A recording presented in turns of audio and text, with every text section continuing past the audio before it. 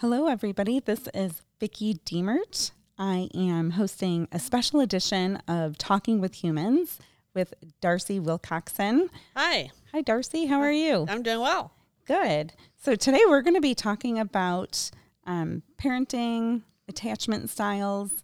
But before we get into that, I want to kind of hear your story, how this became something that you delved into and learned about. And so, if you could kind of just tell us a little bit about yourself. All right. So my name is Darcy Wilcoxon, and my husband and I have 4 children. And when I was starting to have children, I did a lot of parenting books, read parenting books. My degree is actually in early childhood education, so I kind of just felt like I knew, kind of knew what I was doing. I mean, I knew I wasn't gonna be a perfect parent. I wasn't thinking that, but I just felt like I had a grasp on how to train up the kids to be obedient. And fast forward many years, and lo and behold, it's harder than I thought. So you read all the books. I read all the books, and it was harder than I thought. And one child in particular, as junior high and hormones and development and everything, our second, Jacob, struggled a lot and struggles with anxiety and depression. And he has since given me permission to share, and we won't focus on him today. We'll focus mostly on me today, but he will be part of this podcast later in the season. We'll have him on as a guest, and he and I will share together about his story. But I just want everyone to know that he's given that permission. So, but realizing that as he's struggling, the tools that I had as a parent weren't working.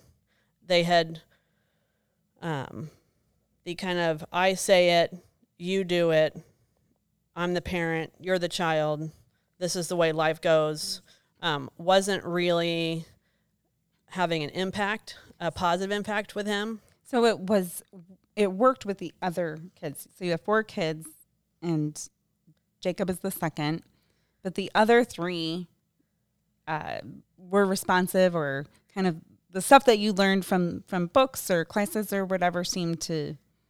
Yes. And I working. would say seemed to work is a good way of putting it. Seemed to work.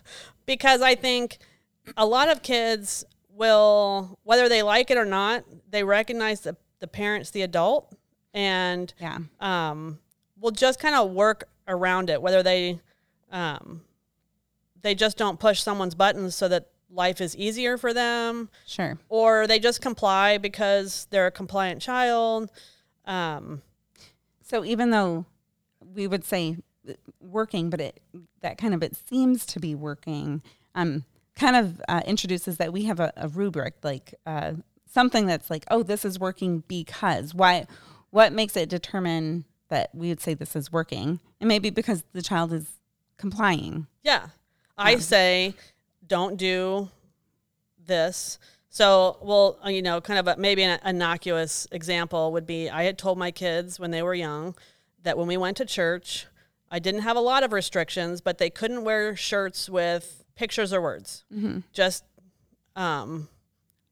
we're just going to look a little nicer at church. I'm not putting on a lot of restrictions, but no shirts with pictures or words.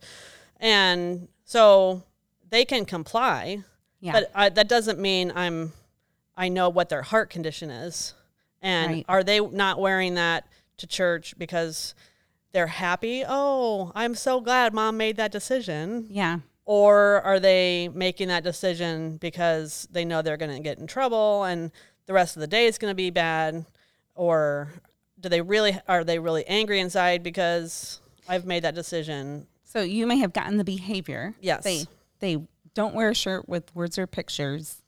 And so we say it worked. And maybe they don't wear a shirt with words or pictures without argument or being defiant. And we would say that it worked. When kind of what you're saying is there actually still could be a miss. Yes.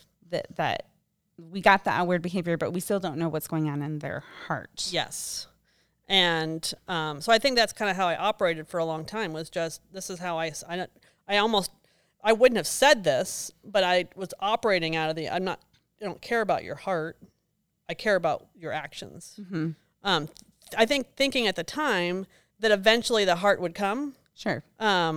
Recognizing that obedience to God and obedience to your parents is the best way to go. Yeah. And so do you think at that time you would have said, like if somebody had asked you like, that you would have said, yes, I'm going after their heart, even though functionally it was the behavior? Yes.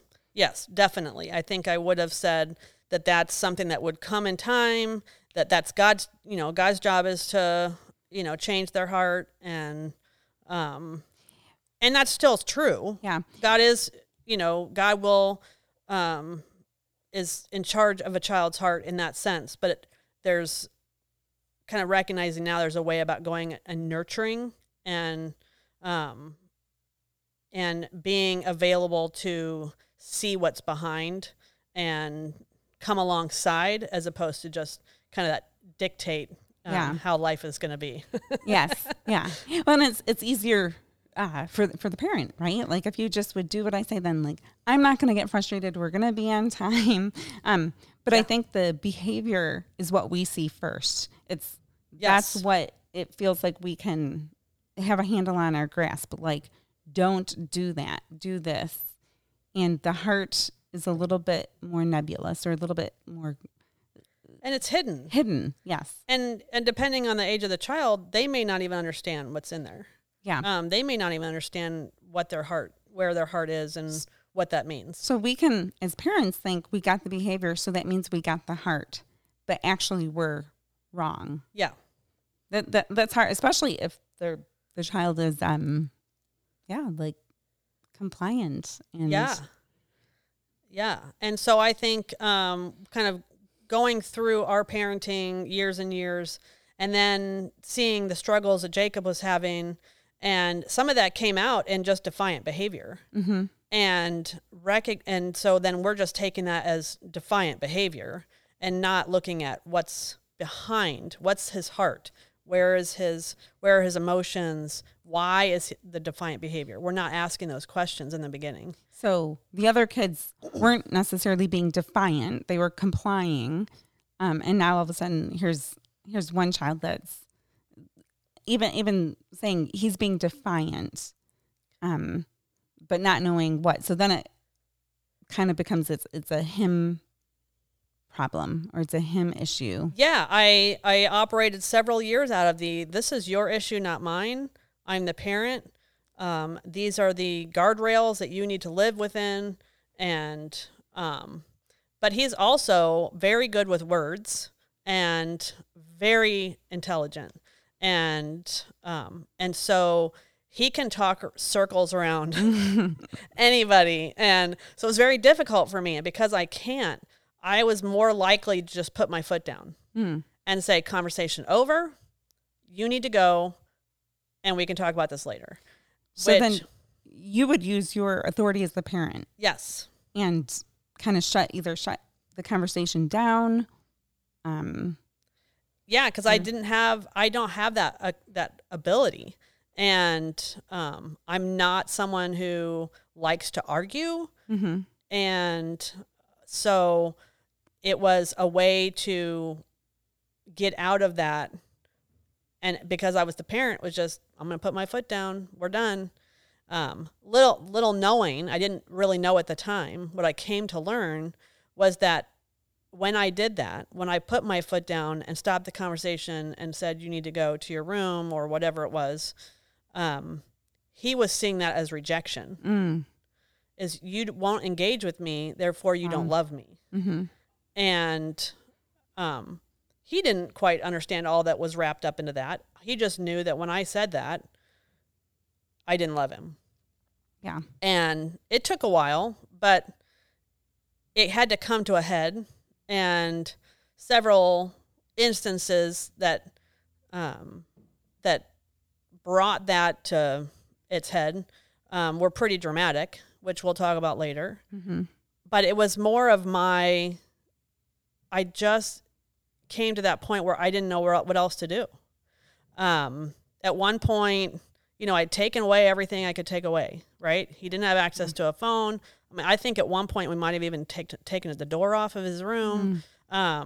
He didn't have access to any kind of electronics. And, we just kind of taken the things away we thought we could take away because as a teenager, that's, what else kind of did they have? And when you were doing that, when you were kind of taking the things away or taking the door off the room, what were you after? What were you wanting? Like, what were you hoping would change by doing that? I think we were hoping that he would have a heart change. It's so interesting because it feels so silly to me now, knowing what I know. But it really did feel like I didn't have anywhere else to go. Yeah. And I also, you do as a parent, you love your child so much and you fear for their safety. And you fear that as this defiant behavior continues, where it leads. You have enough people that in your life whose kids have gone off the rails or gone into drugs or gone into, whatever it was, and they're in jail or on the street or, whatever it is. Yep. And so your brain goes down the line. And so you kind of know if this attitude doesn't change, if they don't humble themselves under some sort of authority, that the trajectory of their life doesn't look good. Yeah. And so kind of there's this deep desire for their well-being and their future well-being and wanting the heart change, wanting the attitude change, and having all of the books and the stuff that you read, but it just wasn't working in this situation in the way that you were hoping it would. And so kind of it sounds like almost getting exasperated in that the stuff you were trying just wasn't working. Like, okay, we'll try this. We'll take all this away.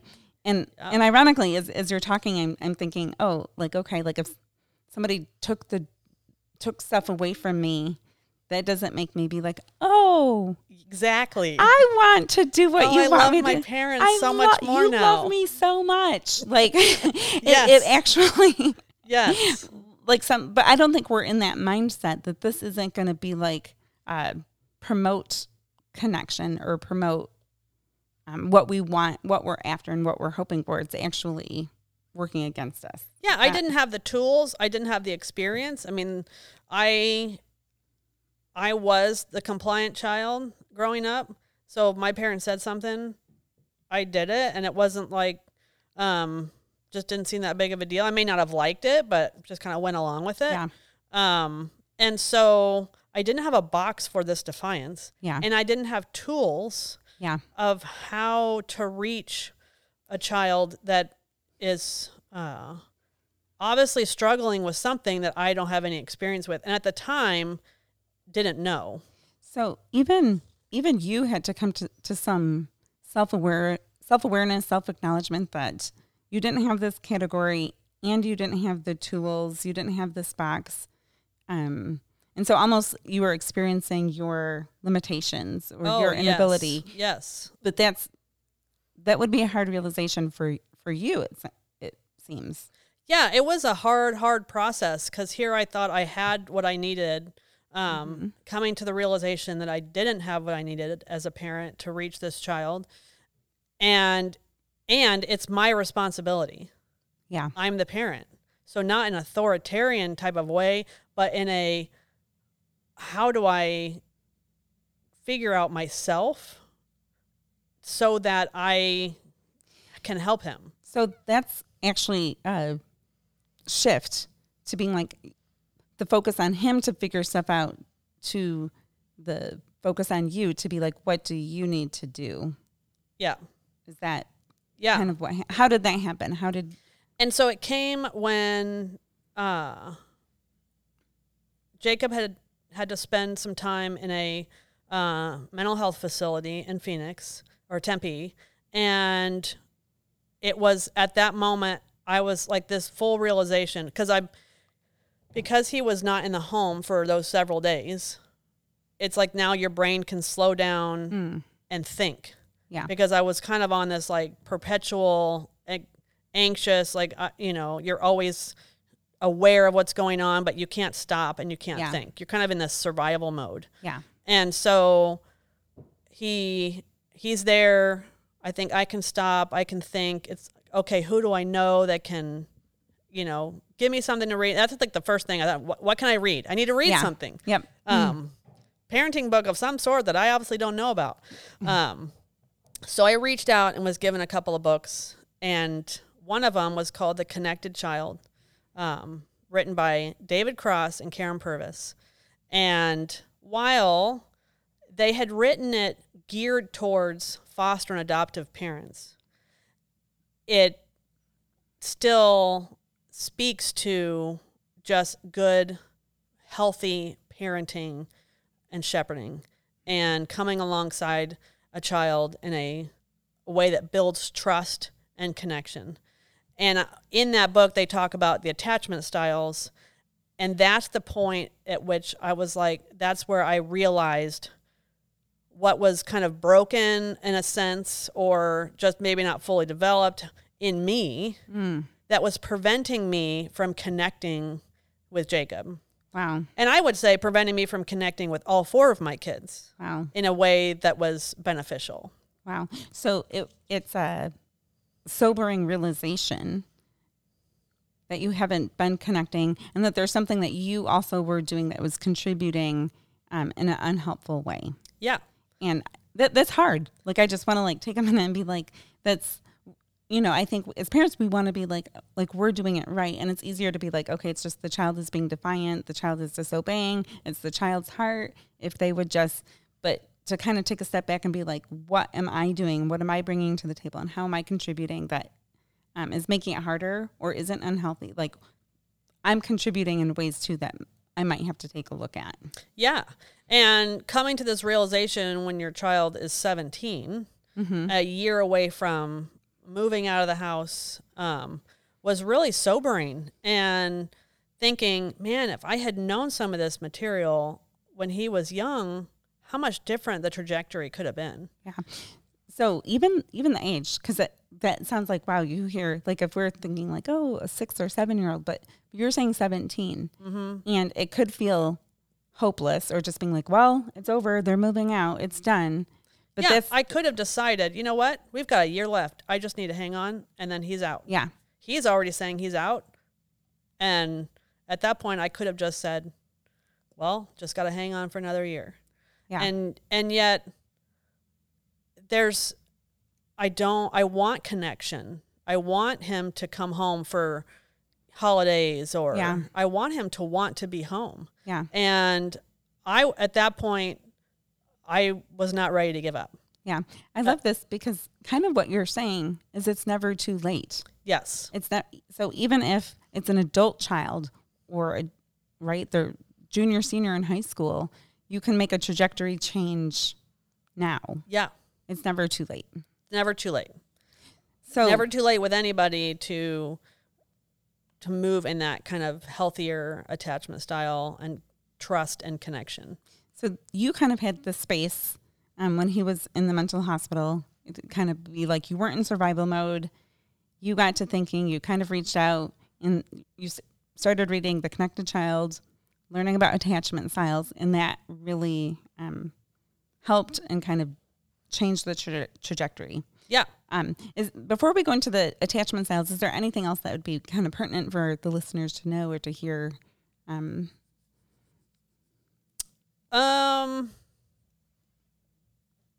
I don't know. I mean, we will talk a lot about kind of how some of the more details in the midst of that when Jacob comes on. Mm-hmm. But there was just this sadness that I didn't want to lose him, and I didn't want to, I wanted so badly to connect with him. I wouldn't have had that word before I read the book. Yeah. But I think I had come to that kind of humbling place of, I no longer felt like I wanted to win. I wanted to learn how to parent him. So there was some aspect of when he was growing up, there was, I'm going to win. And that looked like, okay, this conversation is over. Go to your room, which he experienced as rejection. And you didn't know he was experiencing it that way, but kind of like, I am going to be the winner, even if that's not what you consciously were thinking. There was right. And you kind of had to give that up. Like, okay, I want relationship connection with him.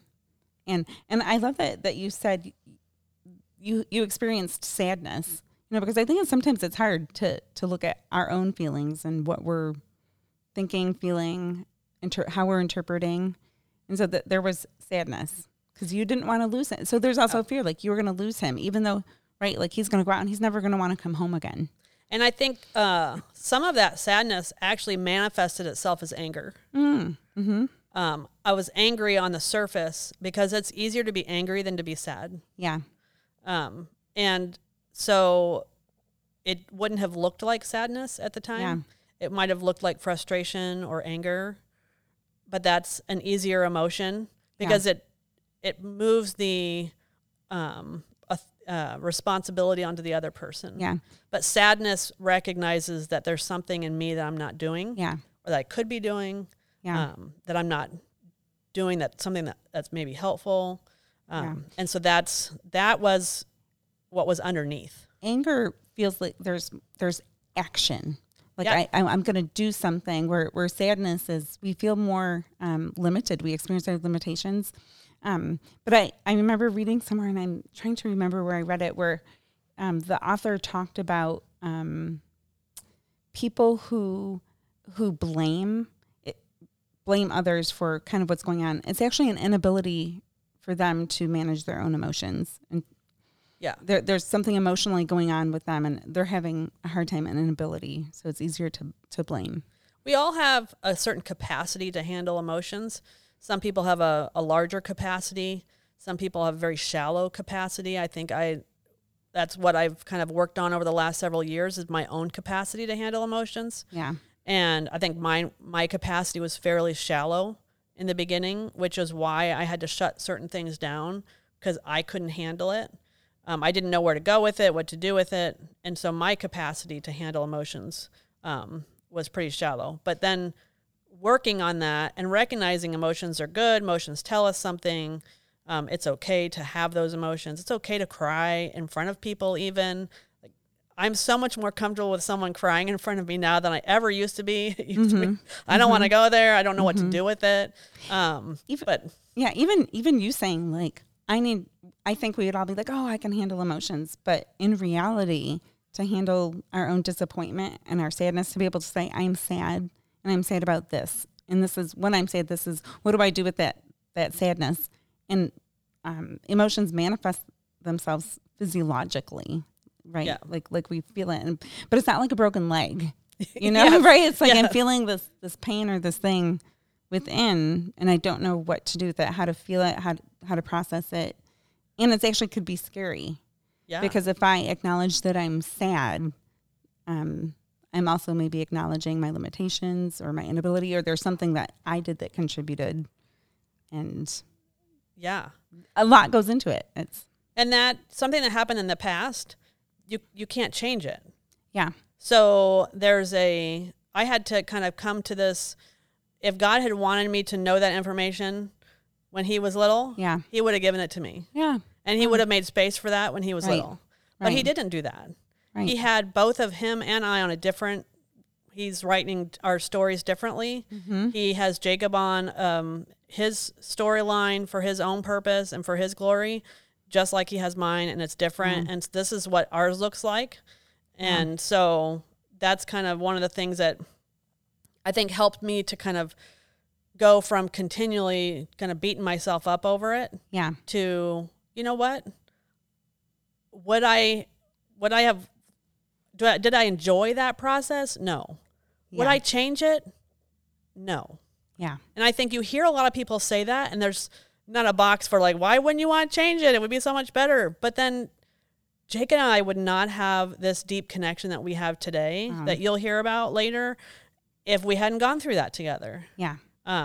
And so I wouldn't change that. And it's because God wrote it and God's the best author. Yeah. Yeah. And we may not like how he's writing it at the time. At the time. Oh, sure. Right. Like, and It even, was not pleasant. yeah, how there was this like, if I would have known this back then, I could have done differently and that we wouldn't be experiencing this pain now. Yeah. But that's not the case. It can't go back and change it. And God's timing and authorship is perfect. Yeah. And it doesn't mean it's not painful. And it doesn't mean it's not continually experiencing some of that pain, and doesn't mean it's perfect now. Yeah. It's just we're in his story and not trying to live our own. Yeah. That's great. So let's move into the attachment styles. So, and this even gave you language.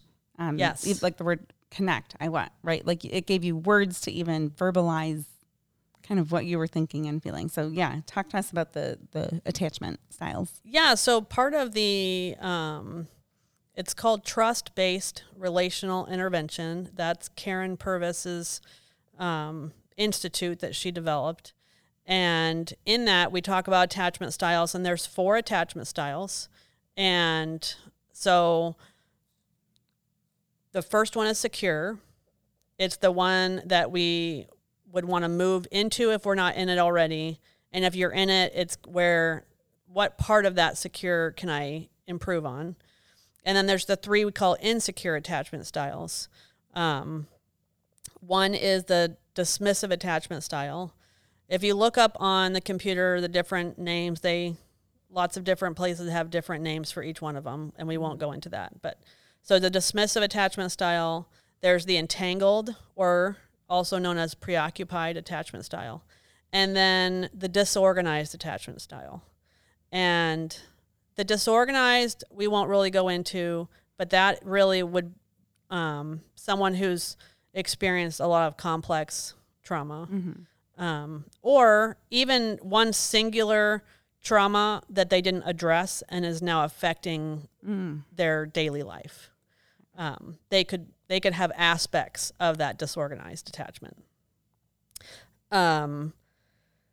The 2 in the middle, I'll kind of go over, but then we'll really spend more time in that secure at the end. So the 2 in the middle, the entangled attachment style is a relationship that I like the word entangled because it really speaks to the relationship is somebody who has a hard time with emotions and not taking someone else's emotions on. They lack boundaries.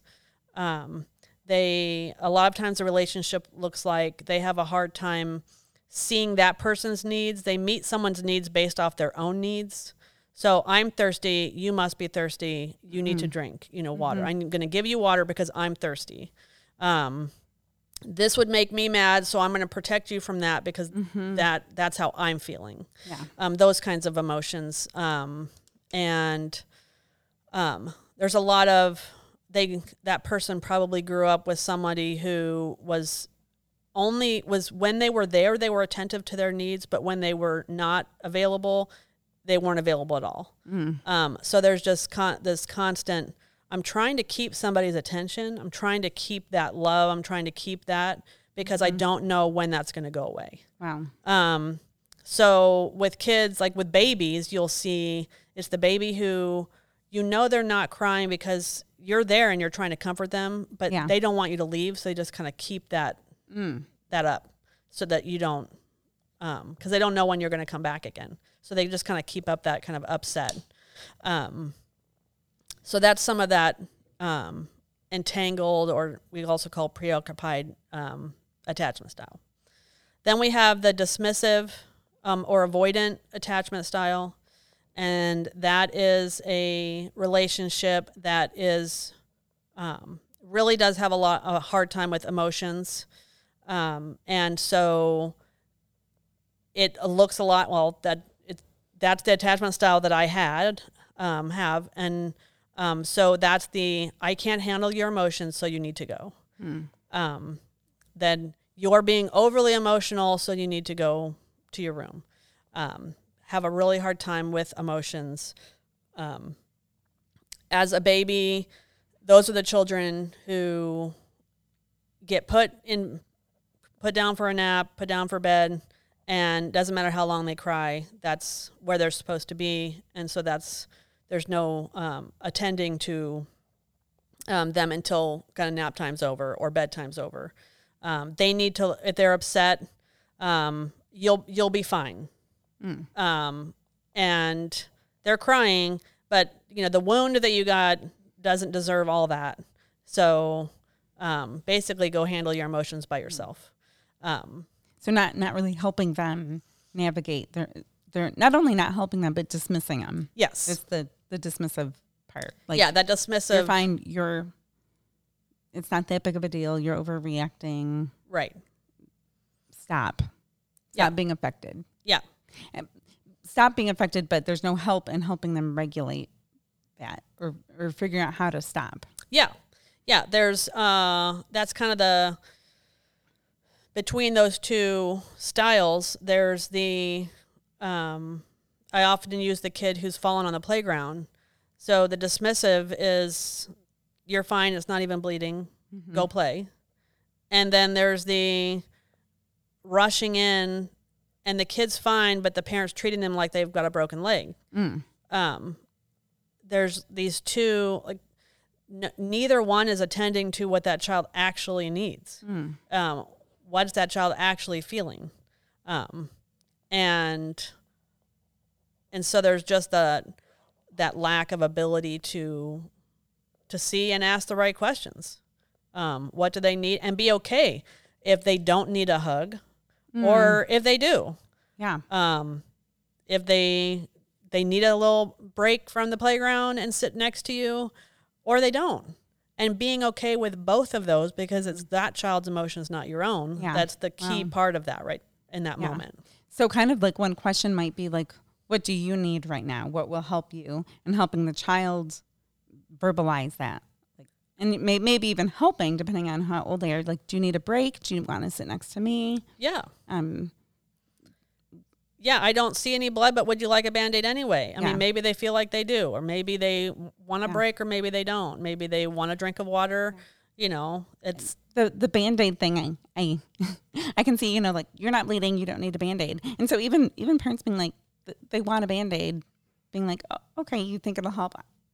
Sure, here's a Band-Aid. And you go through 20 Band-Aids because they always want a Band-Aid. Yes, they always want a Band-Aid and it only lasts 30 seconds. Yeah.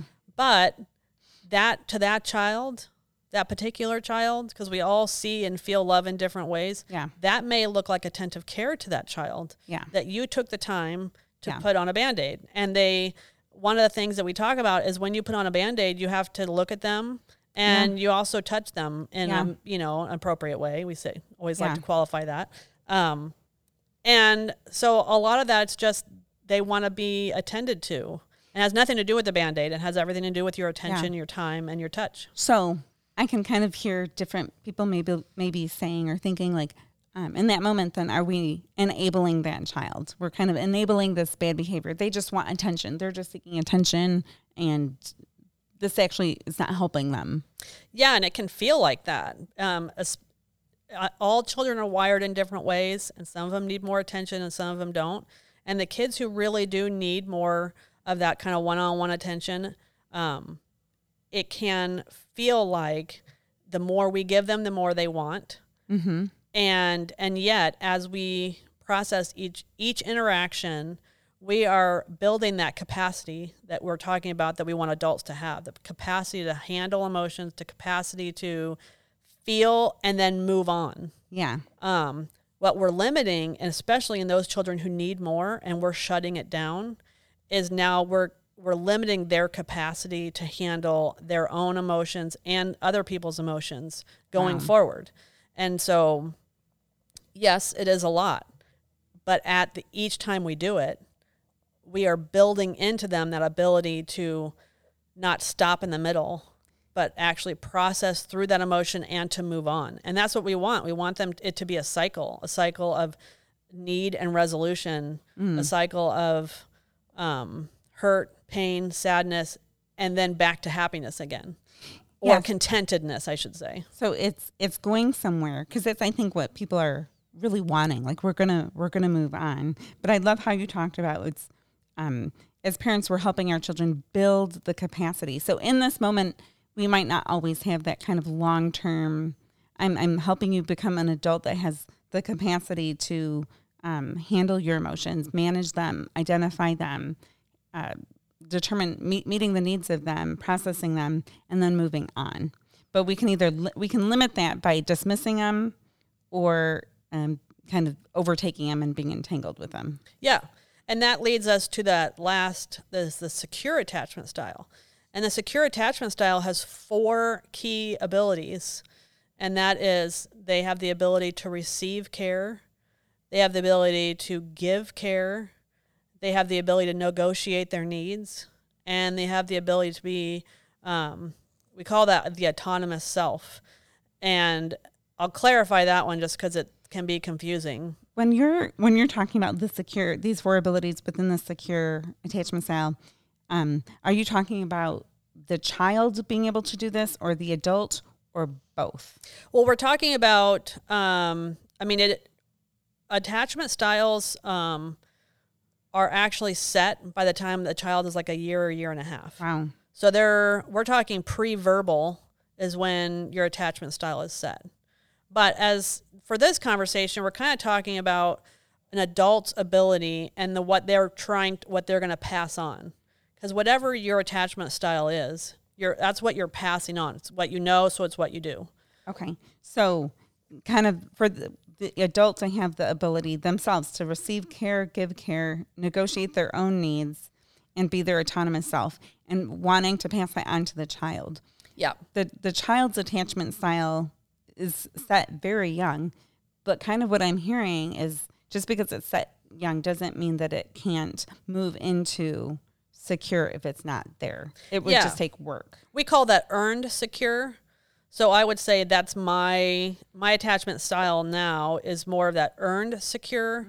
I started out as probably more of and you can kind of be combinations of them. They're not all like their own set category, and you can't move from there. Yeah. So mine probably initially was a dismissive and secure together, but I've probably moved more into that earned secure attachment style. So you can earn it. Our brains are changeable. We say brains are plastic, and that they are moldable and changeable. And so, and that changes when there's some sort of intervention.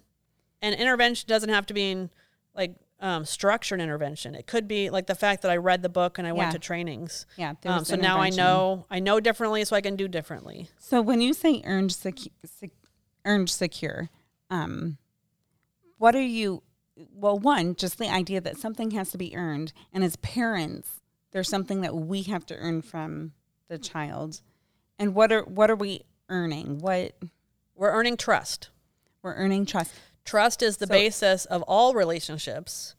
You can't have an effective relationship without any sort of trust. So then there has to be acknowledgement that that there isn't trust, that the child doesn't trust the parent. Yeah. And that would be a hard realization. That would be a hard thing to acknowledge. That it's just not inherent. We don't just because we're their parent and have this maybe authority position doesn't mean that there is inherent trust. And that they're in a perfect world, right? When God comes and redeems all things, trust will be. Mm-hmm. Trust is inherent. It's built in. That's all we'll know. Wow. Yep. So when a child is conceived and is born, and the trust is there. God biologically hardwires us to want a relationship with our biological parents. Yes. Yep. So when a child is born, and we think about even that child is put up for adoption, and it doesn't matter if the new adoptive parents are in the room when that child is birthed, right? Because that child did not go home with its biological mother. Trust is broken. Yeah. That trust that was built in with this person is now broken. Yeah, in a non-fallen world, there wouldn't be adoption. Right. Right, because there wouldn't be parents that, for whatever reason, whether it's drugs or whatever the array of reason. Yeah. And there would just be trust. Like there wouldn't. Yeah. And so there's a variety of reasons why trust can be broken early. But you think about even just a baby who, in that kind of dismissive attachment style, who is put to bed and kind of has to cry himself to sleep every night. That's a form of broken trust, because that child is now responsible for his own emotions.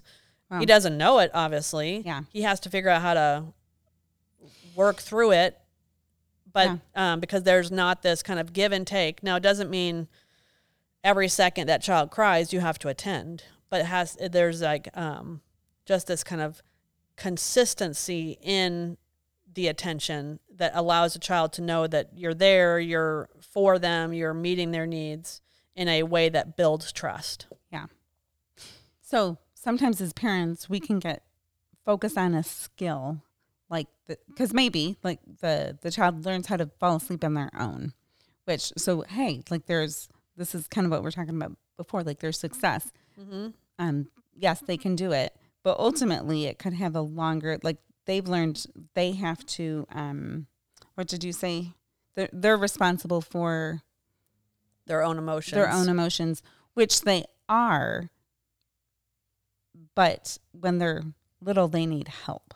They don't have that capacity. And I know one of the big things is people will say a child can, they're being manipulative mm-hmm. As an infant, because they know every time I come in, and then they'll cry, and then they'll know I'll come in again. Mm-hmm. And it's hard to reframe that in our own minds when we're convinced that that's a child being manipulative. Yeah.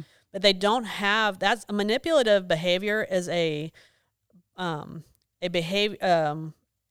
prefrontal cortex behavior that's but they don't not even developed yet. That's not even developed yet. Yeah. And it's interesting how I think we can label something with the, as adults, we know manipulation. We've experienced it, or we've seen it, or we've done it.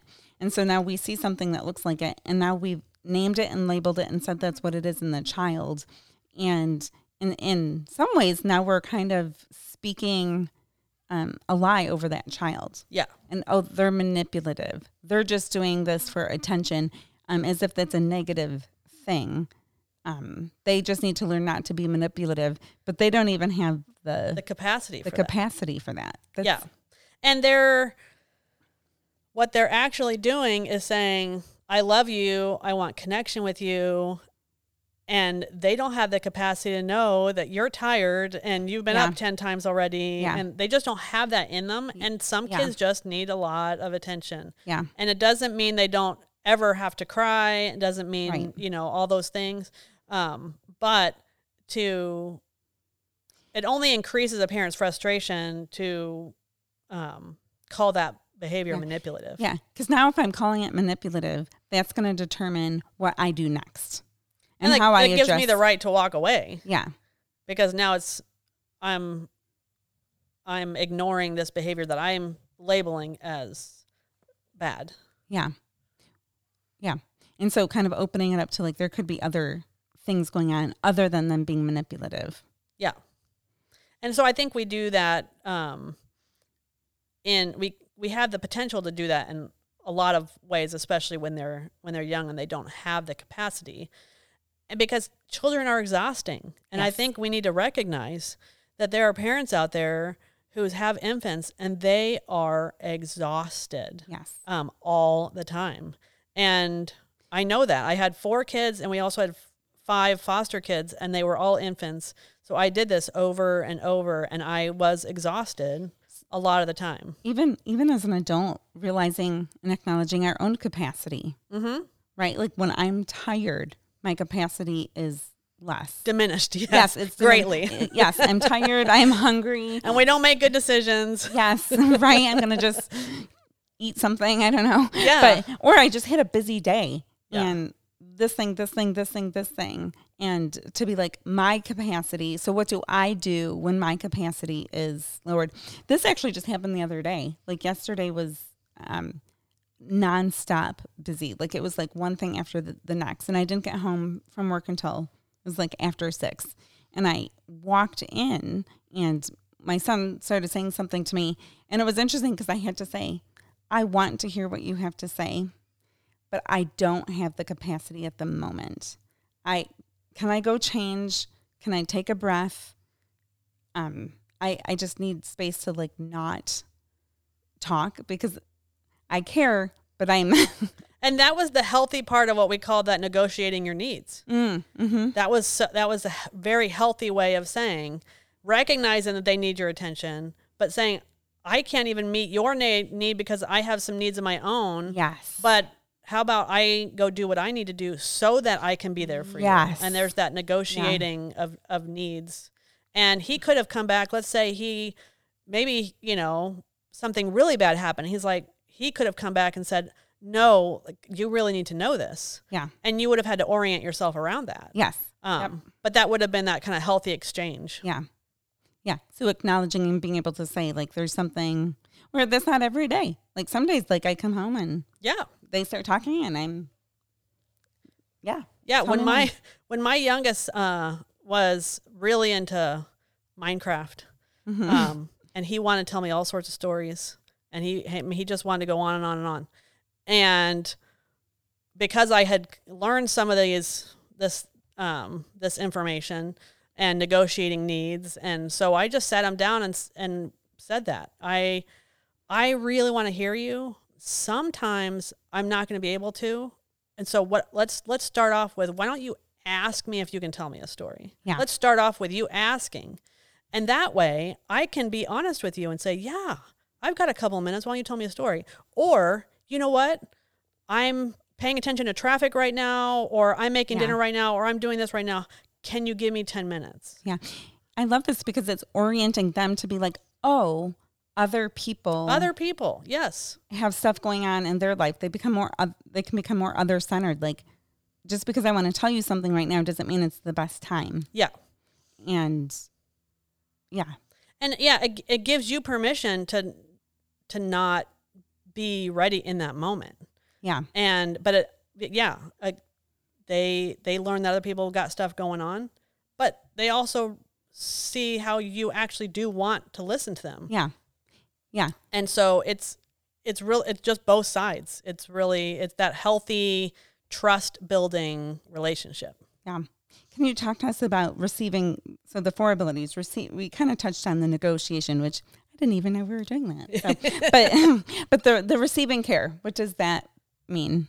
Receiving care is just that, as an adult, some of us don't. We'll make a meal for anybody. We'll go out and take care of anybody's, we'll volunteer all over the place. But when it happens to us, some of us don't even recognize that we're worthy of that, or that it qualifies so that, oh no, I'm fine. I had sprained my ankle years ago, and I have 4 kids, and my husband was going out of town. So I can't necessarily get around very well. Mm-hmm. And so my husband said, should I call someone and get some meals? And I'm thinking, no, the kids can help with stuff and I'll figure it out, basically. Yeah. And I don't really even think at the time it was pride. Mm-hmm. I just think I didn't qualify. And I don't even know if there was an instance where I would have felt like I would have qualified. Like there's something that we have to qualify for this to be met. Like, okay, if I was deathly ill or having surgery like I can move, they can do it. So, one, worthy, but then 2, ability, like to receive a meal. It's not, nobody's saying that you don't have the ability to, but it's let's just take this one thing off your plate. Yeah. Yes. You can eat cereal for dinner. That's right. But allowing other people to be a blessing and saying you are worthy of attention and love. And so being able to receive that from people. And maybe there is an element of pride depending on who you are and the way it is. But I think there's just an ability that says it's okay for someone to meet a need. Yeah. And that there doesn't necessarily have to be a degree of, okay, now it's okay for the the need to be met. Yeah. Um, Yeah. And there was a family from church that this was, I think God has grown me specifically in this, because I think the default is to be like, no, I don't need it. I don't want to put other people out. I don't want to, whatever, or I'm not worthy, or I can do it. There's a myriad of reasons why we would say no to receiving care. But there was a family that they were at Costco, and they were like, had the idea that they wanted to bring our family pizza, but nobody was sick. Nobody was out of town. Nobody had surgery. Nobody had a baby. Yeah. We were totally fine. And so she called and she said, we're at Costco and we would really like to just bring your family Costco pizza for dinner. And it was the weirdest thing to say, like, yes, we'll receive that. And so they came and they brought us dinner. And I think before I would have been like, no, that's okay. Yeah. But my kids were like, that family, that was so nice of them. They just brought us dinner. And so even to receive care, it's a healthy ability. Yeah. Yeah. And that kind of goes along with giving care and the ability to think outside, think of somebody else, to provide care for them. And that, I don't have any statistics or anything, and I think a lot of people potentially could, struggle with that. And you could talk about personality, and but in the church, that's almost kind of a culture that can be developed, is giving care, donating, things, or your time or your talents. And I think we talk a lot about, care and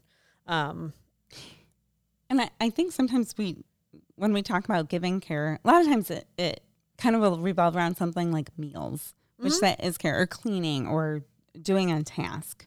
But there's other ways to give care. But I'm kind of thinking about something that we talked about a little bit earlier, and maybe it was in the Entangled, where they would say, this is my need, so I'm going to do this for you. Yeah. And it might not be that need. So it seems to me like there might be a little bit of, we think, oh, I'm really good at giving care, but really maybe we're actually not. Yeah. I don't know. And that's true. I mean, if you see someone at church and they don't look very happy, and your instinct could be either, well, we'll just let them be, or you could say, this is what I would want someone to do for me, and go and engage in it. And depending on how well you know that person and what do they actually need, and asking whether did you ask questions about what they need, or do you just kind of rush in and meet a need that actually wasn't there. There can be a lot of that, I think, miscommunication or mishandled needs. We can have where someone steps in, even in an argument, and wants to fix something. They're trying to give someone care, protect somebody when that person maybe didn't need it. Some of that. Yeah, so the giving care is a little bit more, I don't know if tricky is the right word, but it calls for more self-awareness and other awareness, and honoring what the other person is saying, like whether they need space, or they want to talk or don't want to talk, or maybe there's less assumptions. Yeah, I think, knowing yourself well enough that I perceive this in one way, but my perceptions might not be right. Yeah. And so asking, but also, there's that dismissive, whereas that makes me uncomfortable, so I'm not going to engage in it. So I'm not going to push in where I think someone's hurting, because I don't have the capacity to handle that. And so that's also can be a barrier, is not having the ability to push into something that you see, either in your home, in your family, or at church, or out, Yeah. and I think in both of them, it kind of goes back to what you were saying before about the child that is on the playground and gets hurt or something, and honoring what they say. Like one child might say, yes, I want to sit down. One might say, no, I want to go play. Yes, I want to hug. No, I don't. And honoring what they have said is their need. Yeah. And so either not doing less than, like, oh, I actually don't think you don't need a Band-Aid, or to be to go over, like, not only am I going to give you a Band-Aid, I'm going to give you ice cream also. And I don't, like maybe putting on too much, which maybe would go into the entangled then. Yeah. Yeah. And then, I mean, and as a parent, you can step in and say, well, that child is crying hysterically. They probably shouldn't go continue to play, if that's what they're wanting. Yeah. And there's that negotiating again. Yeah. How about, why don't you come have a drink of water? And then if you still want to go play, you can play. And so, sometimes parents do have a level of insight. Yeah. That says, I do see you and I know this is what you want, but let's do this first. And so there's that negotiating of needs, allows the child to say what they think they need. The parents say, I think this is what you need. Okay, now we're going to figure out kind of both sides. And I'm not going to dismiss what you want, but I'm also not going to give you everything you want. Yeah. On both sides. Yeah. That's really good, because it's as the adult, can I negotiate my needs, but also helping them negotiate them, and so their needs, because they might not even know. And right. So giving them options and kind of, like, hey, a drink of water is an option. Yeah. And how about that? We get a drink of water, sit for a minute, and then you can go with that. Yeah. And I mean, again, as parents, we do know best. I mean, yeah. We've been around a little longer. Yeah. And so, but then that also speaks to some of that autonomous self in not taking on another person's emotions. Yeah. I have mine. You're allowed to have yours. Yeah. You're angry at something. I'm going to let it affect me in a way that, so I can have empathy and sympathy and engage in that way, but I'm not going to turn into that person. Yeah. I'm not going to absorb it and then be that. Yeah. And that can be a hard distinction, especially for that entangled attachment style. They don't have boxes for how some of this works out. And so they need trusted people to help them work through some of that, what that actually looks like, because they don't have experience with it. And when you don't have experience with something, it's hard to navigate it. Yeah. So kind of saying, like, I can have my feelings and you can have yours, and they both can be okay. And just because you're not feeling the same way I am feeling about something, doesn't equal what we might make it equal. Like, you don't care, or you're not listening, or you don't understand it. Yeah. Or we may not even express emotions the same way. Mm-hmm. Like, I could be sad and not crying, or I could be sad and weeping. Yeah. Or be silent. Yeah. Or like you said, you were sad, but actually it came across as anger. Yeah. Right. So there's just a lot of patience and maybe not making assumptions. Yeah, I'm not asking good curious. questions, mm-hmm. and just letting people navigate things. And now sometimes we do have to push in if they're not handling something in a way that's God honoring, and finding times when we can push in, or finding someone who they do have built trust with to, engage in that. So we don't want to say we're not pushing into stuff that we need to push into, but there is a way to just listen and feel something with somebody, but not take that on and have it affect you in a way that is unhealthy. Yeah. And I think sometimes that can be hard, because what I've heard a lot, and I think even for myself, I feel like, oh, and we hear this word enabling. Yeah. And what am I'm enabling what? But whatever it is, it's not good, right? If I sit and listen. And I think it takes more time. It slows the process down, and to, like, sit and to weep with those who weep. we want it to move somewhere. I want you to move past your sadness. And so sitting and weeping with you doesn't seem like it's going to actually move you to where I want you to go. Yeah. And so like, okay, like I sat with you, I was sad, it's been 5 minutes. Now, like, let's get up, get over it. Yeah. And so you have a child who they have an ice cream cone and they walk out the store and the ice cream falls off the cone. Right now they can't eat it. Yeah. And now they're crying hysterically. Yeah. As a parent, you could be like, I don't know why they've gone into this mass hysteria when we could just go in and ask them to replace it. Right. Well, if we go in and replace it, it doesn't fix that. They're Right. still upset. And the whole night's ruined over this little incident. And we feel as an adult like that just wasn't that big of a deal. Yeah. What we didn't do was stop in that moment and weep with that child. Yes. And we may not physically weep, Right. we don't have tears in our eyes, but stop and recognize that there was a loss there. There was a serious loss there. Yeah.